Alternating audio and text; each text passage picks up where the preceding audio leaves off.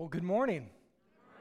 And good morning to those that are joining us online as well. My name is Ben Marsh. I'm the student director here, and it is my privilege to share from God's Word with you this morning as we kick off into a brand new series, as we're headed away from the empty tomb and continuing forward in our faith. What we recognize is this, that as believers, every single one of us that calls Jesus our Lord and Savior, is that we have faith in Him, but we come into contact with this world, with tests and trials and hard stuff. And those things can cause us to begin to doubt our faith, to doubt whether or not God really loves us, to doubt, does He have good plans for us and a good future? It causes us to pause and to question the goodness of our God. So this series, we're going to be exploring a variety of different questions. And this week, we're going to be exploring this idea of what do you do when you doubt your own faith, when you doubt God Himself, when you doubt whether or not your faith is good or strong. And like I said, the reality is that if you're a believer, then you probably dealt with this. You've probably dealt with some degree of doubt. And the reality is that that's okay. That's okay if you deal with doubt a little bit, because that just means you're human. And if you're not honest enough to say that you deal with doubt, then shame on you. Recognize that you are sinful, you're fallen, and you do doubt. It doesn't mean that you don't believe, though, because doubt isn't unbelief. Doubt just means that you actually have this seed of faith, and maybe it's being shaken a little bit. Maybe the confidence that you once had is beginning to waver a little bit. The opposite of faith is not doubt. The opposite of faith would be disbelief, that you would actually turn away from your faith, that you would say you no longer believe in God. But we're talking about doubt when there's something that happens in your life that makes you question whether or not your faith is real or if it's strong. When it's being tested, it's going through some sort of process. For me, I can think of a time in my life when I was certain. I was certain of myself that I was just like everybody else, no matter the fact that my mom told me that I was a little different. She meant it in a loving way, but she told me I was a little bit different and from a very young age. And I just didn't, to be honest, I didn't believe her. I just didn't believe what she was telling me because it wasn't my personal experience. But it wasn't until I was in 5th grade. And I'm sitting there in class, and we're going through a season in that school year where we're about to go have the science fair. And one of my classmates decided that for the science fair, they were going to take a test, that have everybody in the class take a test. And so this morning, you're going to take that test with me. You didn't know you were taking a test this morning, did you? But it's really easy. Actually, most of you are going to pass it, and then some of you are going to be just like me. But in the middle of this test, I realized that my mom said I was a little bit different, and I was a little bit different. So go ahead and you can call it out. This is participatory. When you see it, you just tell me what you see. 5. I see that one. That don't see that one. And then I was told there's a really cool race car. Oh, it's a sail. Oh, okay, I'm just kidding. But I know there's a sailboat there, or at least I think there's a sailboat there. I don't know if those online, if you guys can see that as well. If not, you probably need to go get your eyes checked like me. But I was told from a young age, I was told that when I was in kindergarten that I was colorblind. And the fact is, my personal experience, I didn't see it. I didn't see a lot. But it wasn't until I was sitting in a classroom with other students next to me that were seeing things that I couldn't see. And then all of a sudden, my disbelief turned into a newfound confidence, one that I didn't want to have, in the reality that I was and am colorblind. The reality is probably true for you too. Not that you're colorblind, but rather that you have your own experiences in your life that either confirm or deny the things that you believe. And it's when you go through those experiences that your faith can be strengthened or it can be shaken. And you've walked through some things, I'm sure. Things that have shaken, or maybe you could think of the things that could shake your faith. You're sitting next to loved ones today, and if you were to lose one of them tragically, or maybe for some of us, we have lost loved ones tragically, that certainly is a time where your faith gets shaken. And all of a sudden you begin to question. Maybe you begin to doubt. Well, how could there be a good God if something like that would happen? Maybe there's a relationship that fell apart. Maybe you have people in your own family who won't step foot in a building like this because something happened to them, something in their past, and they can't believe that there would be a good God. Their faith has been shaken, and maybe it's even been broken. The reality is that there's lots of stuff in this broken and fallen world that happen to us daily, weekly, monthly, yearly. Things happen to us. And when we go through those experiences, those tests and those trials, it makes us doubt. It can make us doubt. I believe that it leads to one thing right before doubt is it leads to disappointment first. That disappointment with God may lead to doubt. When you have expectations in your life that it's supposed to be a certain way, relationships are supposed to be a certain way, your job's supposed to end up a certain way, you're supposed to live in a certain place, that things are going to all work out because we all just kind of project things that way, and then reality comes in. And then the distance between your reality and your expectations gets filled with disappointment, that it's not the way that you planned it to be.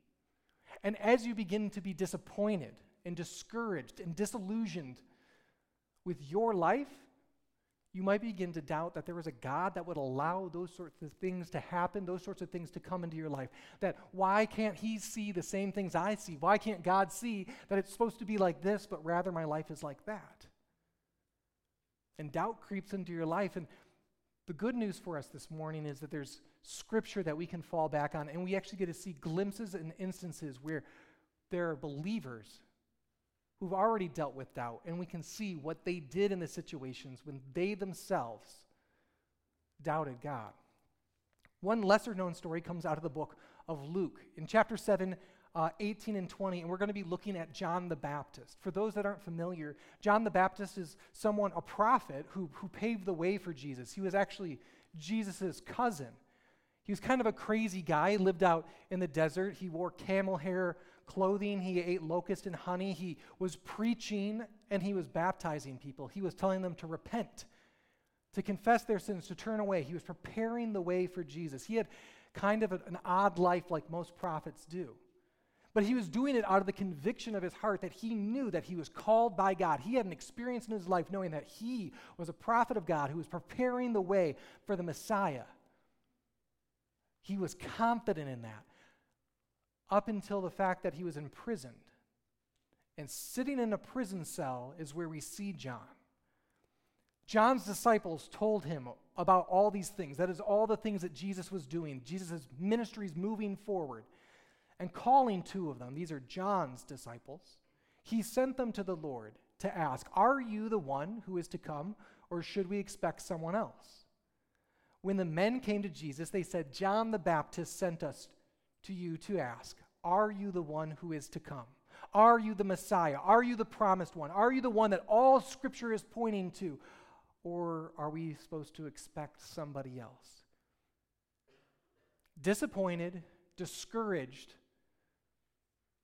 sitting in a prison cell, John the Baptist, who God clearly worked through and used in an extraordinary way, as he's sitting there, he's beginning to question and wonder, okay, this isn't what I thought it was going to look like.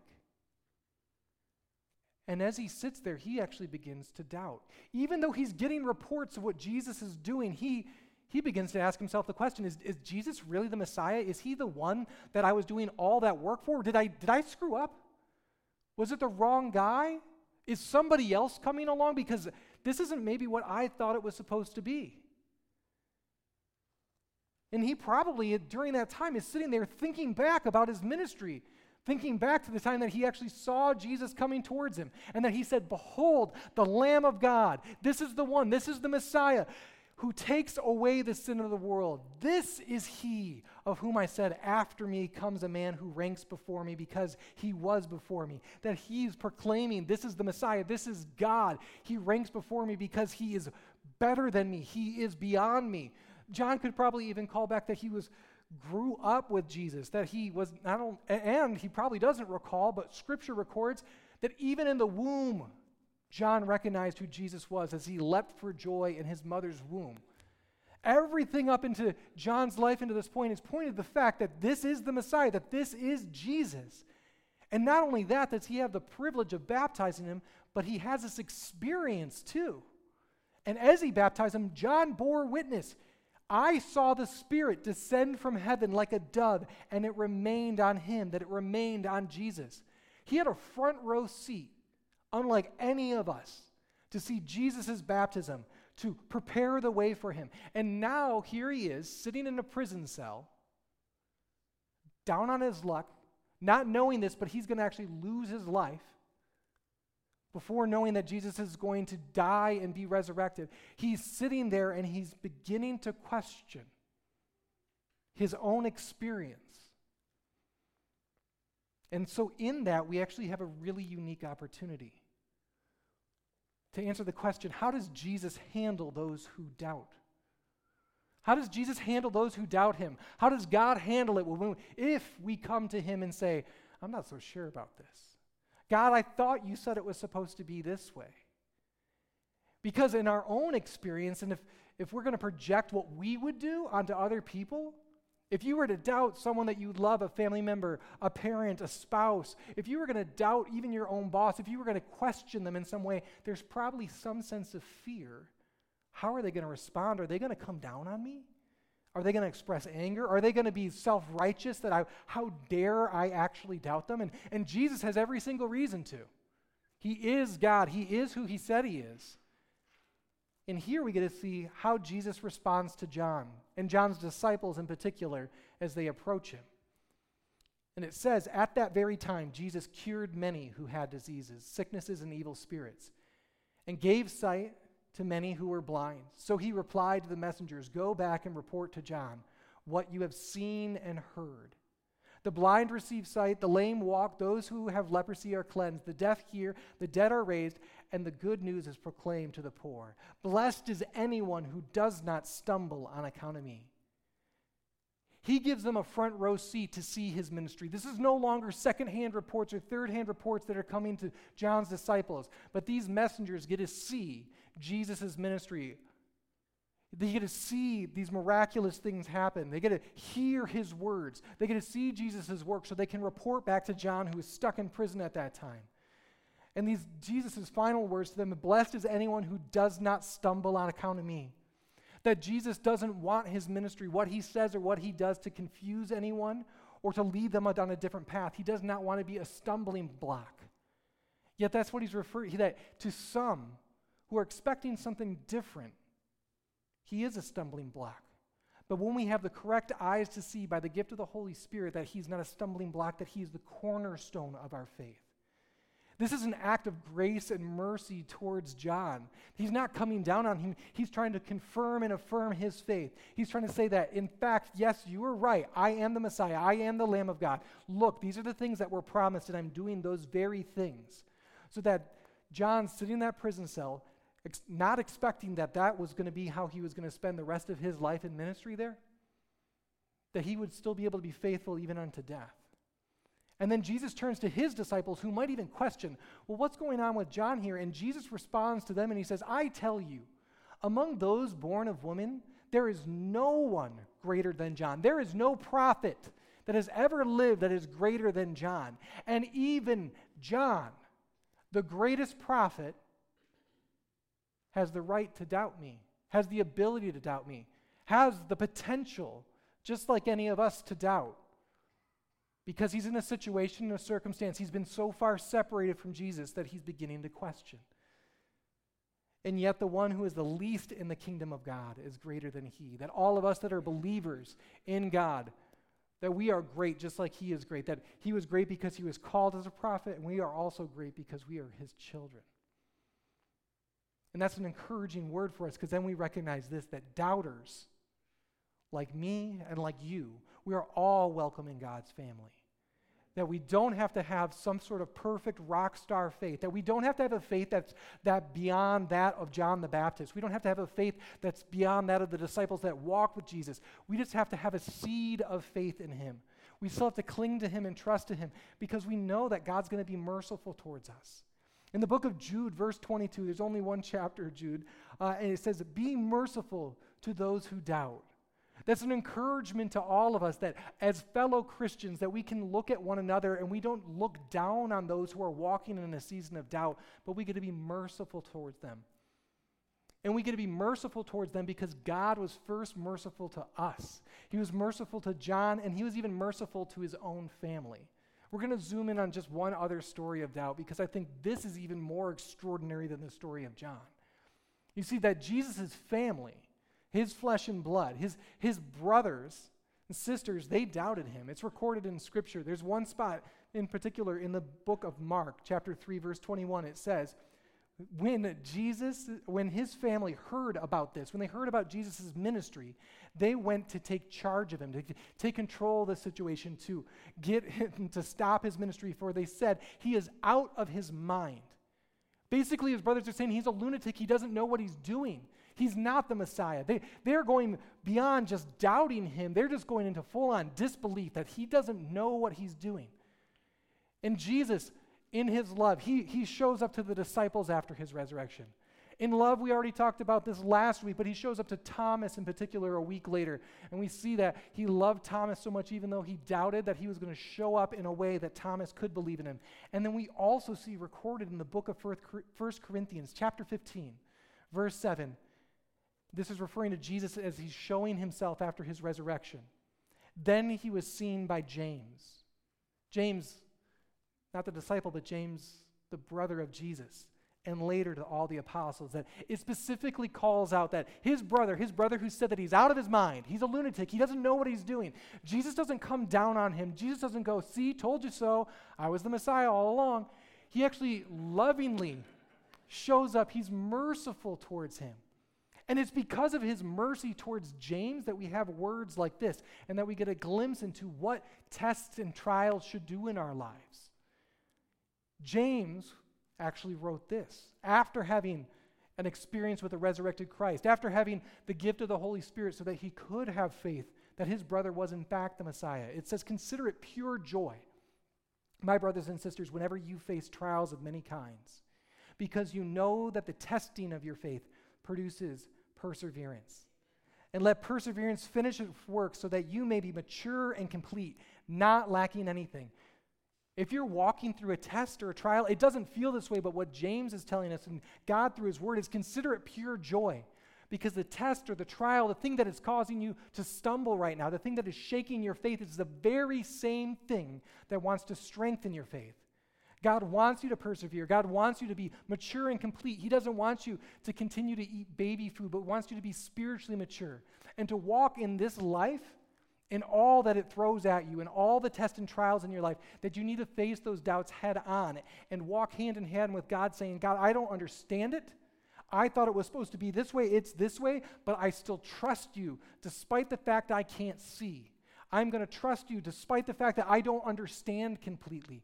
And I'm going to continue to grow in my faith, be mature in my faith, and not let these little doubts, because I believe that doubt is not dangerous, but unexpressed doubt is. You're not going to mature and be complete in your faith if you never address the doubts that you have in your life. But if you face them head on, God will work that in you so that you can persevere, that you might be mature and complete, that you might be able to, in the same way that your body, when it gets sick, is able to develop antibodies. If you don't actually address doubt, you're never going to have antibodies for your faith to protect and preserve your faith. And then something's going to come along. It's going to catch you off guard, and it might throw you off. And you might move from a place of being disappointed or doubting, and you could move towards disbelief. There's nothing wrong with doubting, but don't let it be unspoken. Don't let it be unexpressed.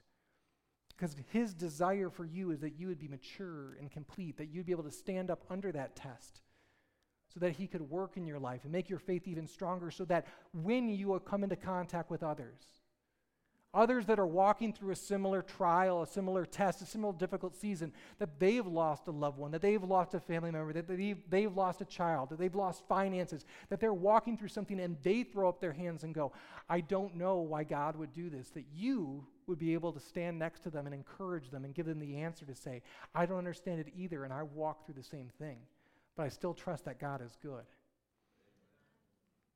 You might not be familiar with Horatio Spafford. I think he's an amazing example of a mature and complete faith, a faith that was able to withstand a test and a trial that I personally haven't had to experience, and I pray I never do. You see, he was alive in the late 1800s, and he had 4 children of his own, 4 daughters and his wife. He sent them across the sea, across the Atlantic to Europe to go vacation there. They lived in Chicago at the time. And he was going to follow them shortly after. But as his wife and his daughters were traveling across the Atlantic Ocean, their boat ran into another boat. Their ship sank, and all 4 of his daughters died. And his wife somehow miraculously survived.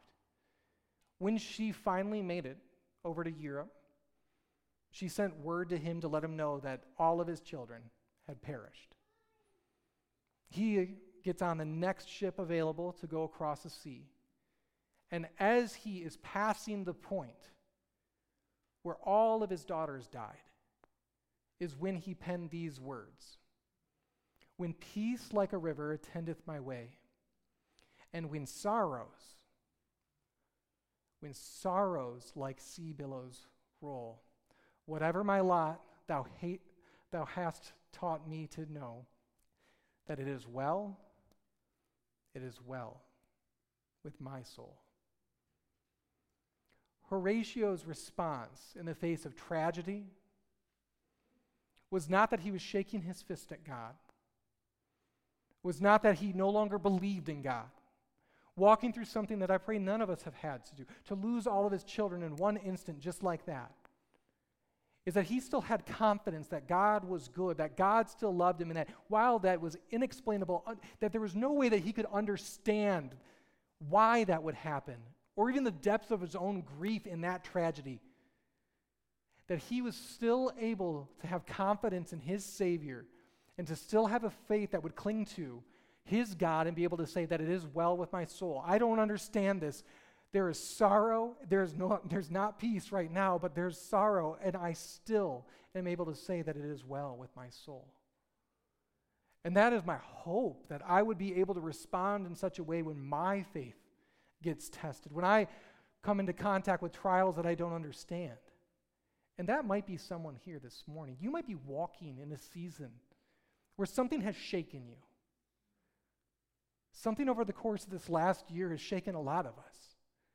And maybe made you question, is God good? Is he sovereign? Is he still in control? And so we have to ask this question, like, what should you do if you're doubting your own faith? If you're doubting the goodness of God, if you're doubting your ability to believe in a God like that? I think we have to look back at Scripture, and we have to look at the example that John gave us. John the Baptist was first able to do this. He was able to admit his doubts to God. He had the opportunity to send disciples to go to God in flesh, to go to Jesus and to say to him essentially, I don't know if it's you. I don't get it. Expressing unabashedly that he is doubting that he's the Savior. Do you know that your God's big enough to take a question like that, to take a doubt like that? He's big enough for your doubts no matter what they are, no matter what it is that you're walking through, that you can toss that stuff at him, you can throw it at him. He can take it. And that's much better place for you to be expressing those doubts to a God who can take it than trying to figure it out by yourself. Maybe just try to figure out the answer, just try to believe a little bit harder. Outside of him, you can do nothing, but you need to trust that the fact that he remains with you despite what you're facing. You also have this community of believers that's around you right now, in your own household and in this church, and that you need to share your doubts with your Christian friends. God tells us, be merciful to those who doubt. That we don't need to pretend like any single one of us is a perfect Christian, that we have 100% faith all the time. And that actually by being a little bit more human, a little bit more real and saying, you know what? Yeah, I've had things in my life that have happened that made me wonder, is he good? Is he with me? Being able to express those things to one another, to sharpen one another's faith. That we can encourage one another, that we can pray with one another. That in those seasons of doubt, you don't need to hide and cower and shrink away from community and only come back to church and only come back to being a Christian when you know that you know that you know and God, that you believe in God, that you have a strong faith. Church is for those that need their faith strengthened, because that certainly is every single one of us. And when you're walking through that season, maybe you have a question that is an unanswerable question. Then what you need to do is you need to anchor yourself to what you do know is true about God. What you can be confident in. That you have a God that loved you enough that he didn't just say, your sins are forgiven. You had a God who loved you enough to show it to you so that you wouldn't have doubt, that he was willing to put on flesh, sinful flesh, that he was willing to go to the cross for you, that he was willing to stretch his hands out and be nailed there and die the death that you and I deserve so that we wouldn't have to have a doubt of his love towards us, that we would have confidence that God just doesn't say you're forgiven, but he shows you that you're forgiven by sending his son. Anchor yourself to those truths so that when you're walking through tragedy and difficulty, maybe a season of testing, that your faith doesn't get weakened, but it gets enhanced, that it can grow, that you and I can be mature in our faith. And we can rest assured that this is actually a promise from God. In the book of Jeremiah 29, verse 13, it says, if you look for me wholeheartedly with your whole heart, you will find me. You might be in a season where you don't see it. You might be just like me. I don't see the sailboat. And you might be in a spot right now where you're like, Ben, I don't see God. You don't know the stuff that I've been through. I just don't see it. Where is he? And that's where we go to each other and we go, is it still there? Is he still there? Leaning on other people, leaning on their sight, leaning on their faith, going to God who can certainly handle all of our doubts. And trusting that this is part of his process of making us look more and more like his son, that we can have more and more confidence, a more and more mature faith, so that we can be used by God in powerful ways, because we know this to be true, that this world is going to doubt God. They're going to question him and they're not going to believe. But when we walk through seasons, when we walk through something like Horatio, when you're walking through your own tragedy, and you can still have that faith, and you can still cling to that is a testimony of his goodness and his preservation of you to the entire world and to those that you come into contact with. My prayer is that we would be that sort of people, that we wouldn't shy away from doubts, that we would hand them over to God, that we would be able to encourage one another, be able to express our own doubts, and that no matter what we face, that we would continue to gather in his house, that you would continue to open his word, and that you would anchor yourself, that you would seek after him on a daily basis. And that if your doubts are going to still remain, that they can remain, but your faith will continually grow in that process. That we might be each useful in the hands of a God that takes those broken things and takes all those circumstances, and he promises that he will use them for good, even when we don't understand it. That's the God that we have. And over the course of the next few weeks, we're going to continue to dig into other areas of doubt. My hope and prayer for you, though, is that if it's you today, that you're doubting your own faith, that you wouldn't doubt your faith. That you would have confidence that even when your faith is shaken, even when you doubt your faith, that he's faithful. That he never turns it back on you. That he is with you. He will preserve you. He will strengthen you. And that you will see the other side of this. Will you pray with me?